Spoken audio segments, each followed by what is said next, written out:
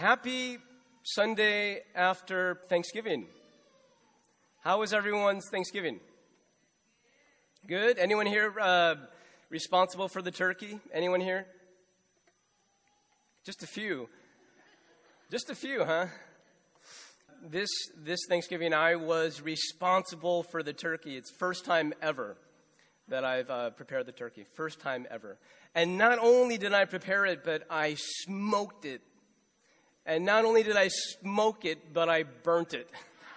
I burnt it. It didn't look good. It tasted good, but it didn't look good. Came out all crispy and burnt. But it was really juicy. That's what my brother kept on saying. I'm sorry, does that sound like I'm boasting? It was really juicy. Then we finished the night. My brother and my brother's family was in town. We had just an amazing time together. We finished the night by my brother and my mom and I, and we were playing Chinese checkers. And, yeah, we had so much fun. It doesn't matter who won. It doesn't matter who won. We just had a lot of fun. It was a blast. And so we're here today. Today we are closing out this series on radical. I don't know if you guys have picked up a book and you've been tracking along, but it has been... I found it to be a really refreshing, powerful series. I've been reading the book, and it's every chapter is really just so challenging. And I've been talking about the main idea of the book, and today we're wrapping up, so why not talk about the main idea again? The main idea of this book is that there is something called the American dream. Let me hear you guys say American dream. American dream. And there is something called the kingdom of God. Let me hear you guys say kingdom of God. And these things, they have certain places, certain spaces and places where they clash. They just do one of those things. And instead of just going with the flow, the writer of the book Radical is inviting us and challenging us to choose to be biblical. And the idea isn't, hey, be radical for the sake of being radical. It's not be different for the sake of being different. It's be biblical. And the guarantee is that if you truly are biblical, people are going to look at you and go, whoa, you're radical. You know, and that's the idea. Now, this series has, and I've been saying, it's been very challenging for me. And I've been looking kind of at my life, and I've been asking the question, like, by the way, I just turned 40 this past year. Yeah, it wasn't like pause, like I'm hoping you guys would clap, but, and why are you clapping for that? That's nothing to celebrate, but thank you. And I've been wondering, okay, actually it was the young people back there who were clapping. I was wondering, am I more radical now, like 20 years later, than I was back then, or am I less radical? And I've been sort of asking that question and doing a little bit of reflecting. You know, when I was in college, I was pretty bold. I was pretty bold. And I just think back on a story. Like, my first year when I was at Cal, I was at Ida Sproul, Unit 3 at Cal. And... you know, I was young. I was definitely just on fire for God, and I just wanted everyone to know how amazing God is. And I just felt like not only did God create us, but He gave up His Son as a sacrifice to redeem us. This is amazing news. I was just so convicted, you know. Amazing news. And I'm like, I got to tell every single person I can about how awesome God is. And it really bugged me back then how, number one, people didn't really seem to care or want to hear the news. And then number two, it just really bugged me that I just felt like Christians were silent about this amazing news. And I mean, God gave up His Son, you know, like, and I couldn't believe that Christians weren't, like, more vocal and more bold, and I wanted to be bold about it. So you know what I did is I took it upon myself to write up this newsletter. It was actually more like a flyer. And the message of this flyer was that, God created us, God redeemed us with the sacrifice of his son. If you don't believe in him, you're crazy and foolish, And we should know this God who has given up everything for us. So, again, this is me as a freshman. So if you're interested in talking about God, come to my dorm room and talk to me about God. And this is my dorm room, and this is how you can get in touch with me. Now, this is what I did. I'm not kidding you. This is true. I went around the dorm, and I put it on every bulletin board. Every floor, there's a bulletin board next to the elevator. I put it, I tacked it on, because I printed out all these copies of this flyer. I'm just pouring out my heart. Come on, you guys got to know God, right? And I also taped it to the back of, bathroom stalls. Because, you're there, you're doing your business, and you have nothing to do. Candy Crush wasn't invented back then, right? And then you would just read this flyer. And so I put it on the back of all these bathroom stalls. And it just, I don't know, you guys, it felt so good to do this. Because I just felt like, finally, when I believe this incredible offer of eternal life, I'm not going silent, I'm going public. And it just felt good to just get that out there, right? This news is too good for me just to hide. So I put it on the back of bathroom stalls. And I didn't care if anyone responded. It just felt so good to get that message out there. It was being bold. But actually, it surprised me. Someone did respond. Someone did respond. Actually, I was walking back to my dorm and back to my room, and someone left a note for me on my door. I totally didn't expect this. Actually, what it was a crumpled piece of paper, and it was taped right there on the door.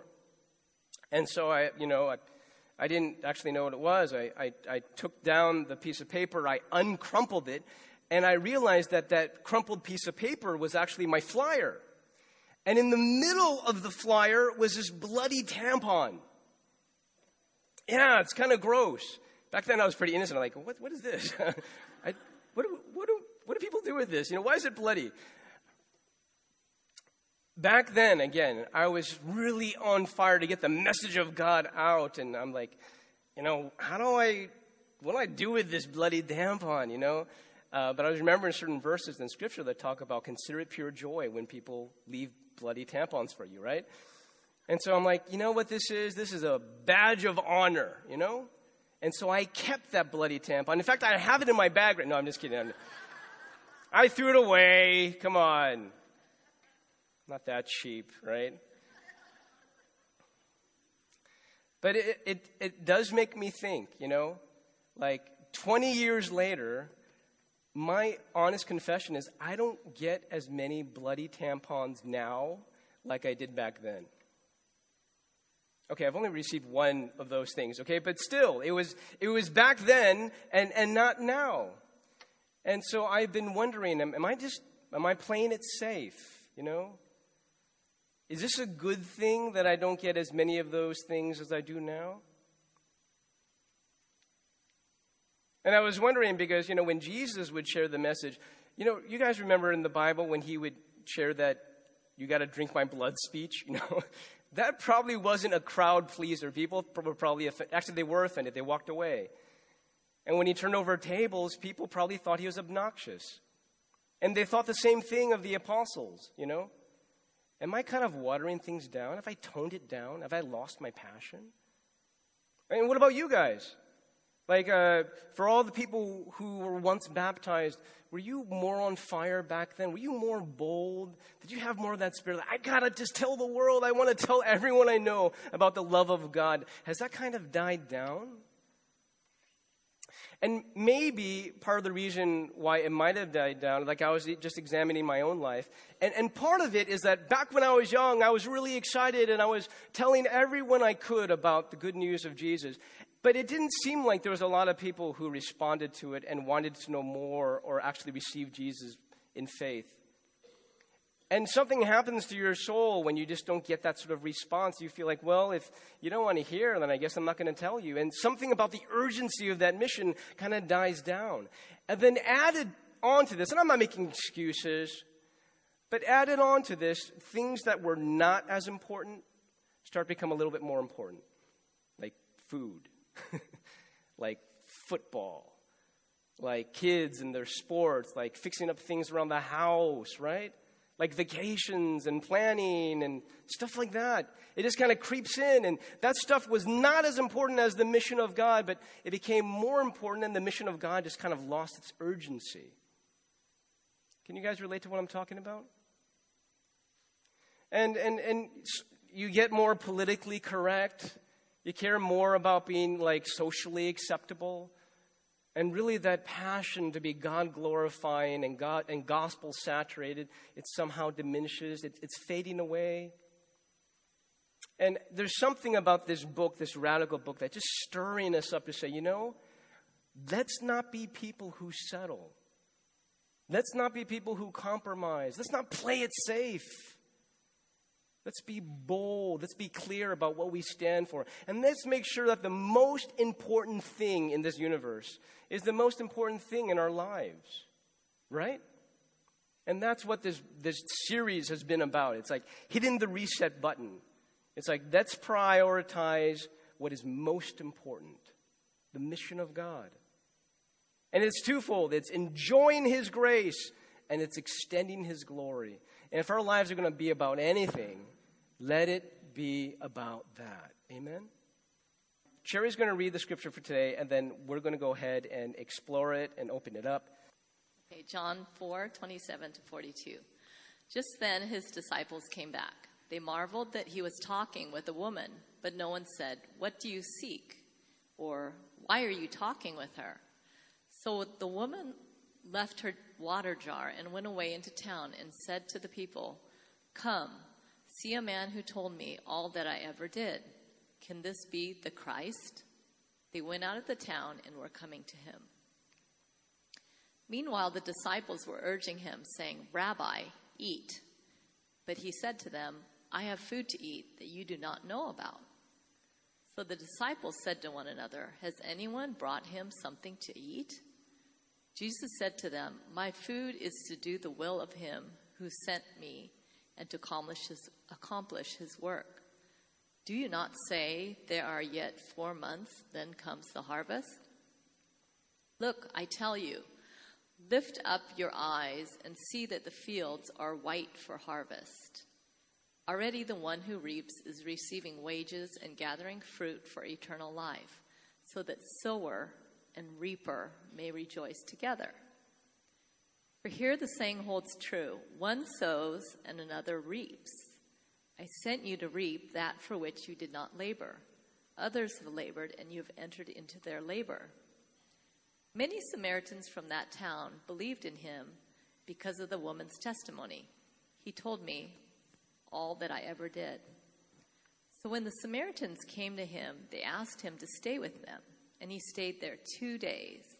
And many more believed because of his word. They said to the woman, "It is no longer because of what you said that we believe, for we have heard for ourselves, and we know that this is indeed the Savior of the world." Sherry has read a passage, and normally when Bible teachers talk about this passage, they don't go to this passage. They normally go to the passage before this passage. Now, do you know what happens prior to this conversation? It's the conversation that Jesus has with the woman at the well. That rings a bell, right? It's a famous Samaritan woman at the well passage. And Bible teachers go to that because it is such an amazing conversation. They're just kind of bantering back and forth, and they're talking about a variety of topics. But it leads to this ultimate place where Jesus, for the first time in the Gospel of John, directly reveals who he is. Well, she says, when the Christ comes, I'm sure he will explain these things to us. And then Jesus directly says, "I who speak to you am he." First time he, reveals his true identity to another person directly. That's a big deal. That's a big deal. Now, after this conversation, this amazing, legendary conversation, then we have the conversation that Sherry just read out loud to us. But the really cool thing about this passage is Jesus is revealing what's in his heart. Jesus is revealing what's inside.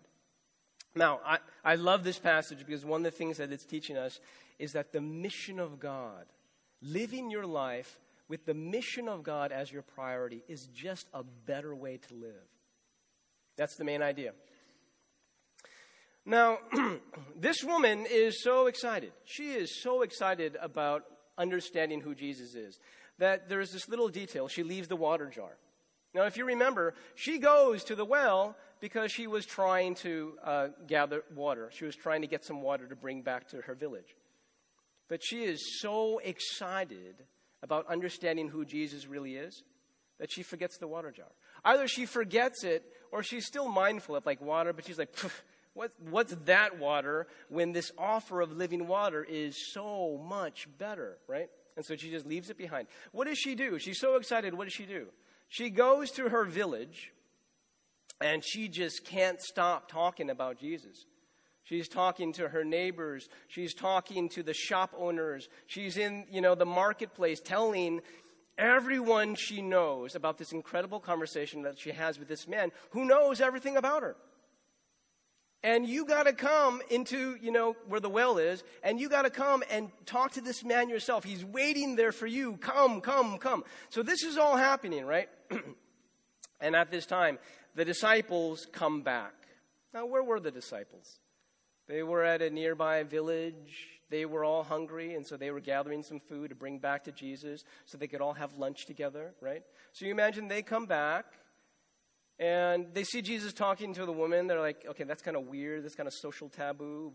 Like men just meeting women and talking to them. That sort of thing doesn't really happen. But he's doing it. They respect him too much to question him about it. The woman leaves. There is Jesus. And the disciples, you imagine, are in this little gathering, and they're tearing up the pita bread, and they're dipping it into the hummus, and they're separating the dried fish, right? They got all these groceries, and they're all eating it. They're having a good time. Some of them already started. And then some of them are probably feeling guilty, like, we've already started eating, and the master, who's probably even more hungry than we are, is not eating, and he's over there. So one of them, maybe the more considerate one, goes say, Jesus, come, we're all eating, come, have something to eat. Jesus says something kind of strange. Jesus says, I have food to eat that you don't even know about. I'm already eating something, and you have no idea what it's about, right? And the disciples going to turn to each other, and they go, what? Did someone, slip him a hot dog, at the well? Or did the woman have a piece of bread and she gave it to him? Well, did he already eat something? Did he get a snack or something? Jesus explains. He says, my food is to do the will of God. Now, that is an awesome quotable that you can actually take out of here. Why don't you repeat that with me? My food is to do the will of God. My food is to do the will of God. That sounds really cool and really... What does that mean? What does that mean when Jesus says, my food is to do the will of God? What in the world does that mean?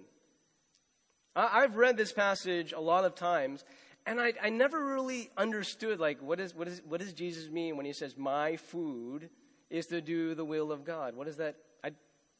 I always thought it kind of meant Jesus, look, I'm focused on something right here. You guys ever, you're focused on work at home, and maybe your spouse calls you over to dinner, but you want to just do this thing first? You're just there's one more thing I got to get done. It's kind of like that. I always thought it was like that. Jesus, there's one more thing I got to get done, But why this whole thing about food? My food.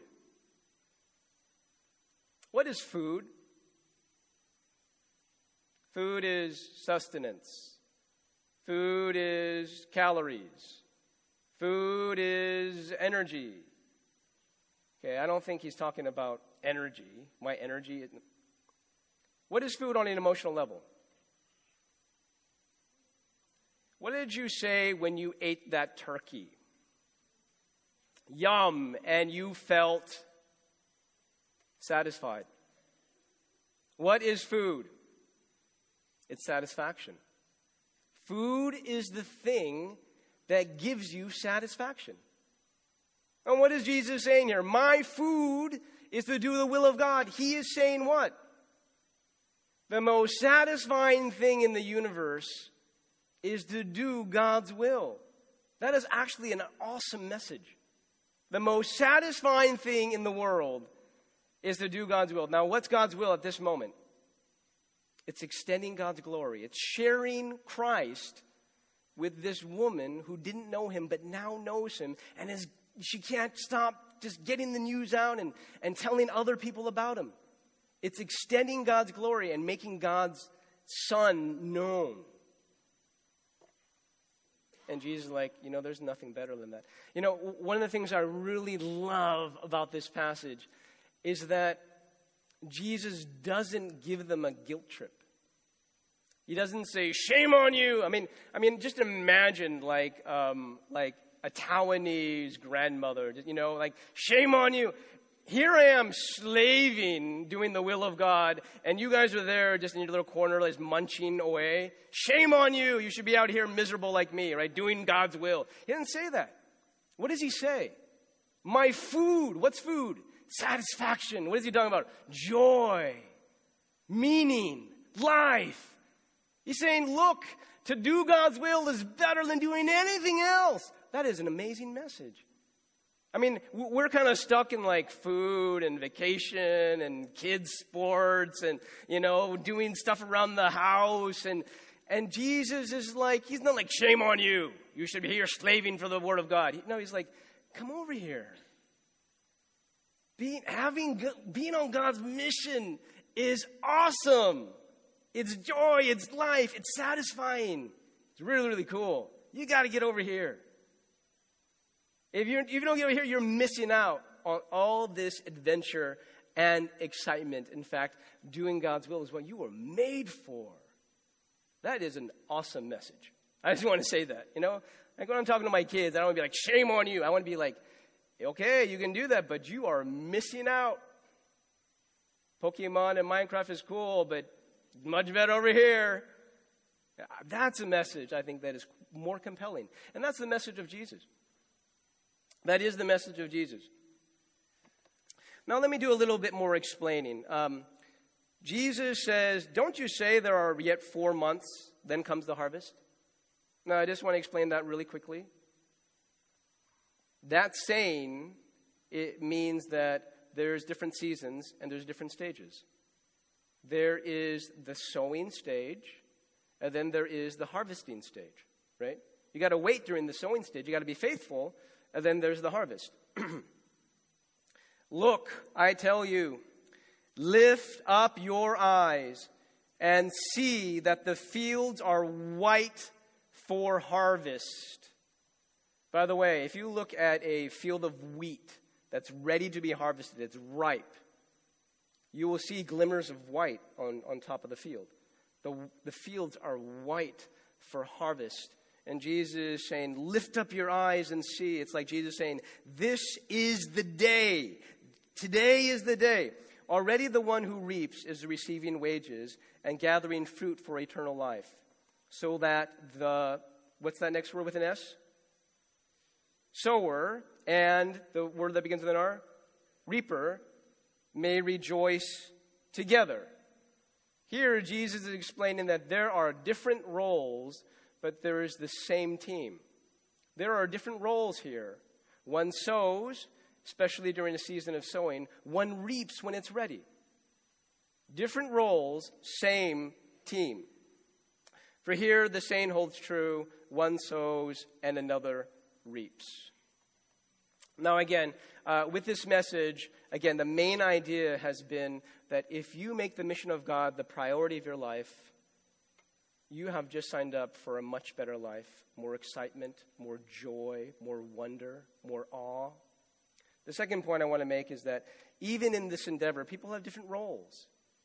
Different roles, but the same team. And one person's victory is another person's victory as well. Well, we have an illustration that I think really embodies this teaching and this principle very, very well. I sort of talked about it 2 weeks ago. I said that something incredible happened right here during our church service. And so I'm going to invite Sherry to come up here and Sharon to come up over here. And we're kind of like tell our story together. I know normally when it's a story of something God did, it's normally one person that just tells the story. But really, this was a group effort, and so we thought it'd be really cool to just kind of tell it to you as a group. Okay, you all want to say hi to the ladies on my right and my left? Yeah, this is what it's like to be on this side, okay? Yeah, they're nice. They're all smiling for you now. They don't always smile for me, but they're smiling for you right now. That's nice. God did something really, really cool, and we just want to share the story. We're hoping it's going to be a great encouragement to you guys and to really give God glory. God's doing some really cool stuff in our church. Well, the story is actually not about us, but it's really about God and this man right here. This man is Sherry's father. You guys see the resemblance? A little bit, maybe a little bit.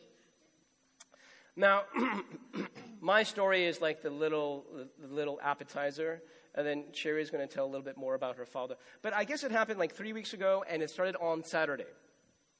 On Saturday morning, I was in the kitchen. I think I was like fixing a box of cereal or something like that, and suddenly I just had a thought.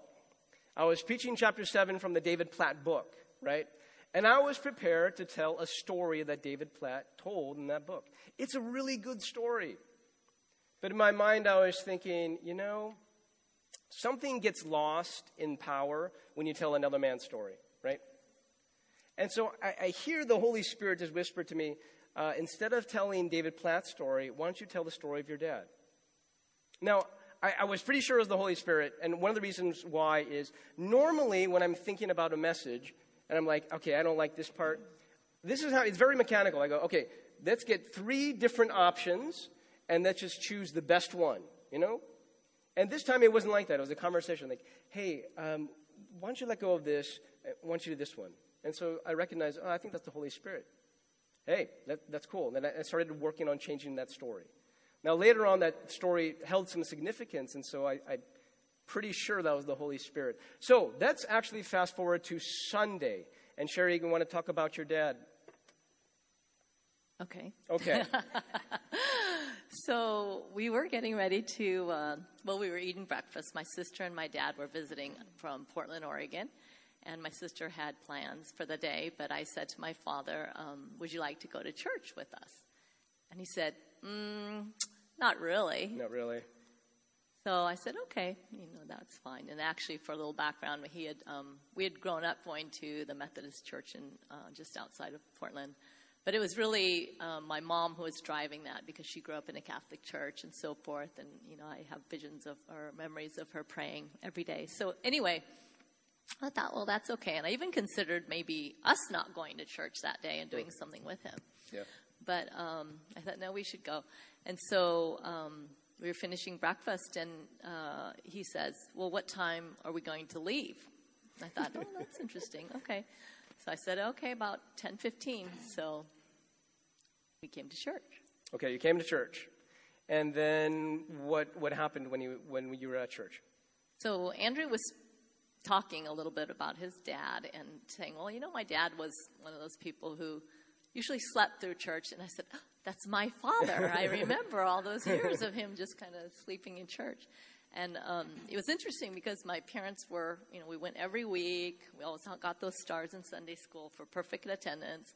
And my parents were members of the church and so forth. So, and very active, going every week. But when I thought about that, gosh, that's something interesting. And that sounds like my dad. And he kept telling the story about the theme, really, that hit me that he was talking about was, there are a lot of good people in the world, but that doesn't mean they go to heaven. That the real takeaway was the default is not heaven.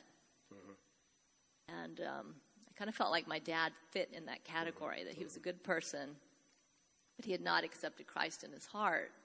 He'd kind of gone through the motions. And so I panicked a little, thinking I may never see my dad in heaven. And he's 86 years old, and he's in great health, but he's 86 years old. So you know how, like, in the message, 10 minutes ago, we were talking about the urgency of the mission? Right. Uh-huh. And it sounds like suddenly at that moment you were just kind of awakened to the urgency of the mission, especially for your dad.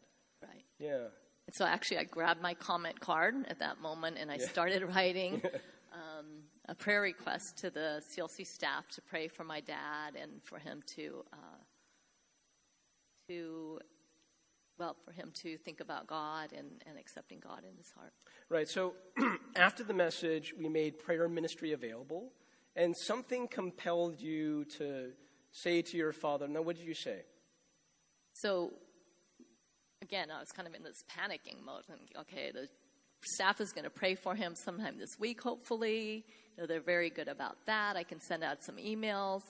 Actually, as another background, our home group for years, our home group has been together for, at least we've been in it for 8 years, and we've all been talking about our family and how many members of our family, our parents especially, are not Christian, and so how hard that is, and that's the hardest conversation to have. It's almost easier to talk to a stranger or a friend about our acquaintance about God than it is our own parents. And so this is something that we've been talking about. Yeah. So when I heard that the prayer team was doing prayers in the back, I just stood up and I said to my dad, follow me. Oh, so that's how you do it. And he followed you. I think he thought we were leaving early. Oh, that's funny. I didn't know that part. Okay. And boy, we surprised him, right? Okay, so you said, Dad, follow me. And he said, okay, I follow you. Then where'd you take him? I took him around back. I saw Sharon's face, and I just okay, and here's the picture of them kind of praying together. Now Sharon comes to you. What happened? Yeah, so she came with her dad, and I said, oh, so what would you like prayer for? And she said, my dad. I said, what about your dad? She goes, that he'll come to know Jesus. Who does that? Yeah. I've prayed for many people to come to know the Lord, but not in front of them. Yeah. So I said, well, okay, this is my job. I'm on the prayer team. I'm supposed to pray for what they want. So, okay. So I went over to his side, and I prayed for him. I kind of prayed the gospel over him. I said that, God knew his struggles and his difficulties and all the things that have happened in his life. And he also knew the things that kept him from coming to the Lord. And I prayed that the Lord would soften his heart and make him realize that Jesus is the way, the truth, and the life. It was a really good prayer, right? I kind of had this out-of-body experience because the Spirit was praying and I was listening. I'm going, wow, that's really good. That is really good stuff coming out of my mouth. Wow. And so I finished. And so, amen. And I'm done. And it felt really awkward. And I said, I guess I'm done. So I went to the other side, back to my station. I'm standing there. And then that's when the argument started. And the Spirit said, and? I said, and what? She asked me to pray, and I prayed. I'm done. And he said, I don't think so. And then he brought back a memory of something my dad said to me when I was in high school. A lot of people talk about God, and they talk about the gospel, and they talk about God and the gospel to people, and think that they're done and that they've done what they needed to do. But they stop short of asking the question, do you want to receive? Yeah. Like, now, Dad? Really? Now? Yeah. And so I was just wrestling with this, like, I am not a great evangelist. I'm not the go-to person to give the gospel to people. So I had this great idea. I'll ask Kevin to come talk to him. Kevin is a much better evangelist than me. And then the Spirit said, you could do that, but who will lose out? You will. And I said, okay, so I'm getting ready to do it. Because normally when people come for prayer, after you pray for them, they leave and they go back to their seats. Right, but they stayed where they were. So, okay, they're still here. Okay. And then someone else came up for prayer. It's like, oh, okay. So I hope they stay. So I prayed for this other person, and then they left. And then the Spirit was confirming to me. And I kept asking, is today the day? Is today the day? And the Spirit said, you'll never know if you don't ask. I said, okay, I'll ask. When should I ask? Because we were still singing at that time. And I listened to the music, and I thought, you know what? I think the music is still ministering to him in a way, because it was still very much the message. So I thought, okay, after the final prayer is, done, I'll go and talk to him. But I also needed an exit strategy. What if he says no? What do I do then? So I thought, okay, I'll just ask him, well, what keeps you from accepting and receiving Jesus? And then he would tell me, and I'd say, okay, well, let me pray for you one more time. And that was going to be it. So the service ended, and I asked Sherry, can I talk to your dad some more? And she goes, sure, I'm going to go pick up my kids. You stay down here with him. I'm like, oh, my gosh. Okay. So I went to the other side of him, and I asked him, do you know the gospel? He said, kind of. I said, well, can I explain it to you again? So I explained, and then this is another thing is that I've been a Christian so long, I know too much. Yeah, I've got a lot of information in my head. So prayed, Lord, give me something simple to say. Yeah. So I avoided words like propitiation. That's my favorite word. So I told him as simply as I could that sin keeps us from having a relationship with God, but that his son died on the cross so that we had access to him, that we only needed to believe, to ask for forgiveness of sins, and give our lives to him. And so I told him all these things. And then I reached over and I said, so Tom, is today the day that you will receive Jesus as your Savior? And he said, I think so. And I said, oh, that's so great. I said, so would you like to pray with me? He said, I think that's a good idea. And so we prayed, and I was just kind of like, wow, just what happened now? I welcomed him to the family, and I thought, what do I do with him now? I'll bring him to Andrew. Okay, can I do a little timeout? I'm doing a timeout because I think they're talking about something that Jesus is talking about in the text. So let me just touch base here, explain what's going on here through the eyes of Jesus and the Scripture, and then we'll go back to the story because there still is an ending. Okay. So Jesus says this, he says, so that sower and reaper may rejoice together. For here the saying holds true, one sows and another reaps. Okay, so in this awesome teamwork, who's the sower? Sherry, right? And what did she do? This is like charade. She prayed and she modeled and she shared her faith and she invited to church, right? She was sowing. And who's the reaper? Okay, Sharon. Okay? And so sower and reaper rejoice together. There's different roles, but same team, right? Same purpose, same victory. Now here's the issue with the sower. A lot of times sowing is hard work, right? Because you're tilling the field? How do you plowing the field? I don't know. You're plowing the field, you're sowing seeds, you're fertilizing, you're watering, right? And sometimes you feel like, I don't think this is going anywhere. You guys ever have that feeling? I don't even think it's making any difference, right? I mean, all this stuff I'm praying, but here's the thing. Without the prayer, without the invitation, without the modeling, Sharon would be praying by herself in the back, right? Right? So the sowing was building towards the reaping. So if God has called you to sow, then sow faithfully. It's leading somewhere. Sow faithfully. If God has called you to sow, sow faithfully. Different parts, but same team. But here's also a message. Jesus says, lift up your eyes and see. Right? See what? See that today is the day. Maybe you've been sowing and sowing and sowing, and the person that you're sowing to doesn't need more information. It's Sharon's father's advice. What do they need? They need an invitation. Maybe it's time. Maybe today is the day. Maybe that's the word for you. Today is the day. No more sowing. Don't need any more sowing. What they need is an invitation. And maybe that's the word for you. Okay, so this is how the Scripture kind of clarifies and shows us what's actually happening here. Let's go back to the story. So you led Tom in what we call a sinner's prayer. You brought him to me. I had a conversation with him. He actually told me that my father's story touched him. And at that moment I realized, well, that wasn't my idea. That was the Holy Spirit. Right? So the Holy Spirit was totally setting this up. And then Tom finally was able to go home. Right?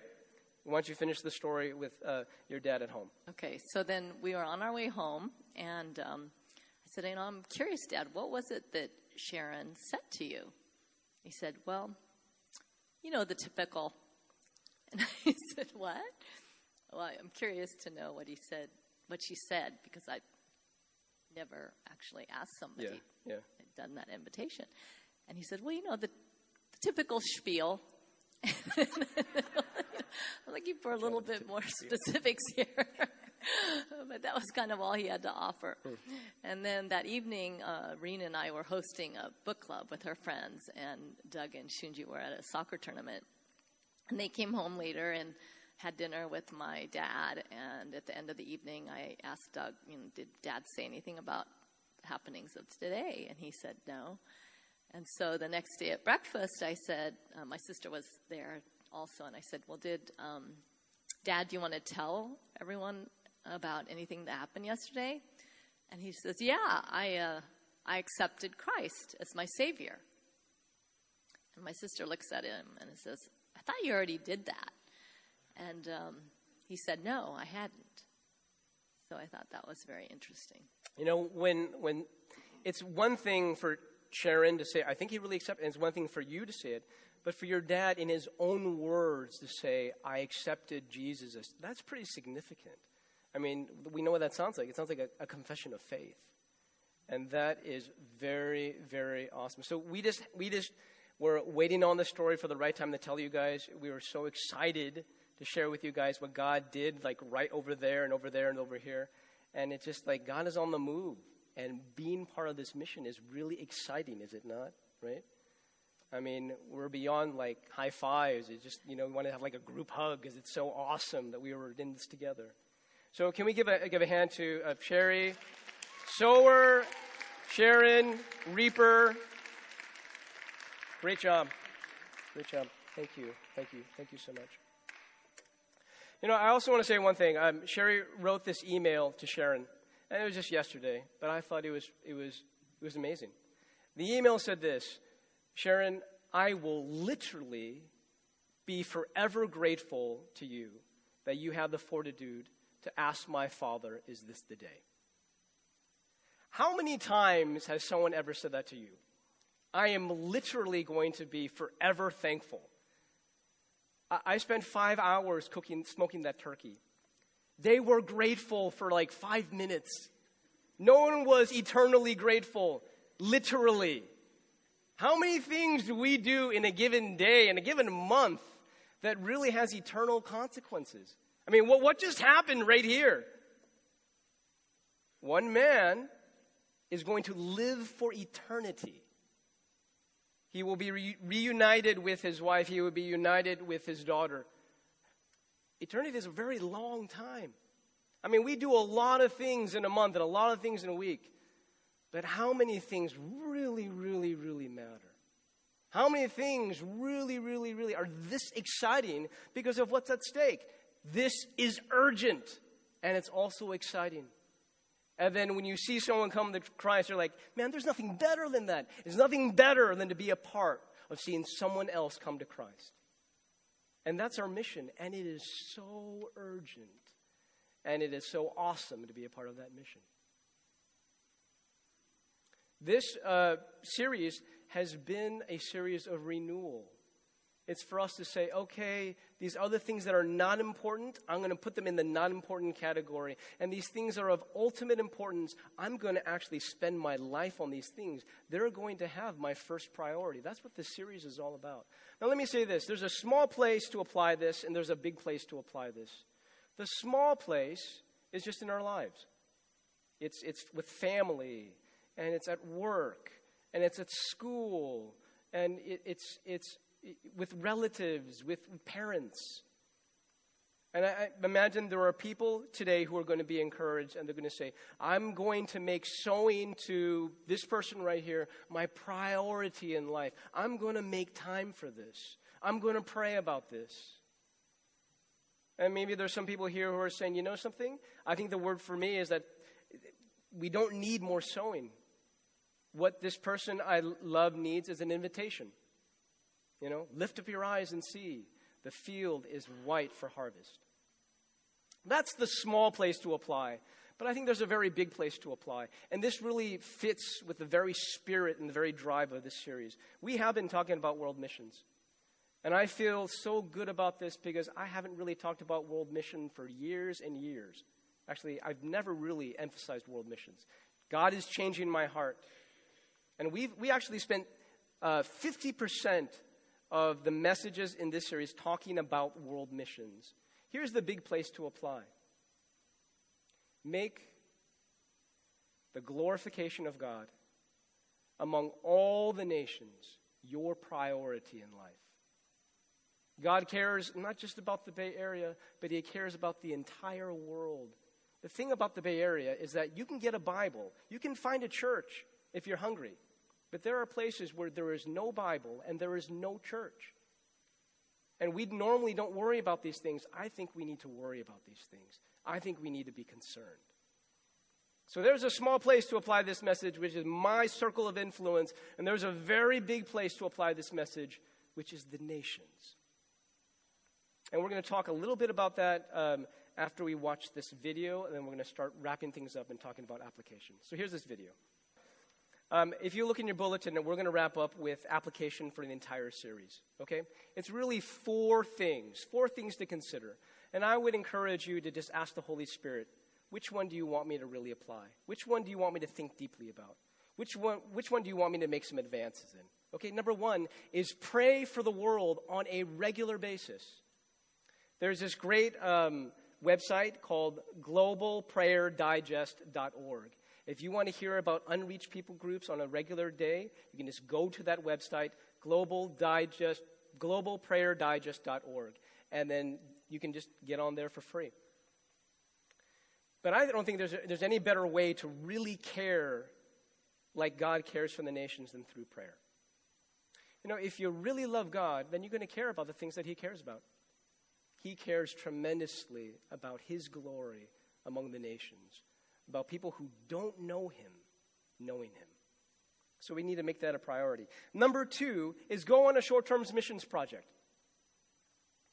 Maybe some of us are called to be senders. But you know something? You're not going to be a really good sender unless you go. Because when you go, then your heart breaks. You meet the people. You hear the stories. You're transformed. You come back.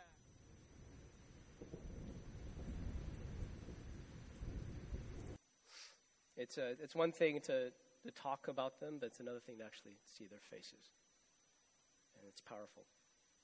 I love, at the end of the video, it was an encouragement for us to make the worship of God among all nations our priority.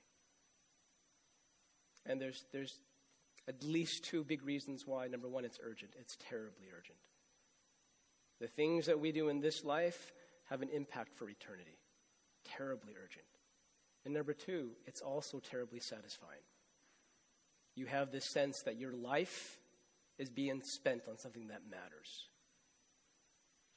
And you feel like, man, I was made for this. You know why? Because you were. So here are some baby steps. We talked about praying for the world on a regular basis. We talked about going on a short-term mission trip. These are baby steps. I know that there's none being offered right now, but you can make a commitment that in the next 2 years you're going to go. And you can go ahead and make that commitment now, actually. The third thing is befriend a missionary. Sometimes when we talk about the world mission, it's very abstract.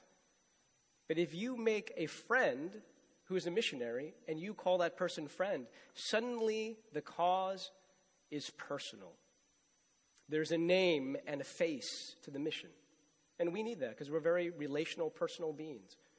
So if you look in the back of the CLC directory, you'll see a list of all these missionaries we sponsor. Why not start there? Send them an email. Ask them for prayer requests. Do it together as a home group. It is very satisfying to do that because our food is to do the will of God, and it's a far greater satisfaction. And then lastly, actively share your faith with another person. And maybe, again, the word for you is, I'm going to keep on sowing. I'm not going to give up. I'm going to keep on praying and keep on modeling and keep on loving. Or maybe the word for you is, I think we've done enough sowing. It's time to give an invitation. Because the mission is terribly urgent. And it's also incredibly satisfying. So let's pray. Lord God, as we wrap up the series, we pray that your word would continue to have its effect on our hearts. Lord, we love you. And so we want to care about the things that you care about. And because we love you and you care so much about giving God glory among all nations, we want to make that our priority too. Please help us as we consider all these baby steps. Please help us become the people of God you've called us to become. And it can be so by the power of your Spirit. In Jesus' name we pray.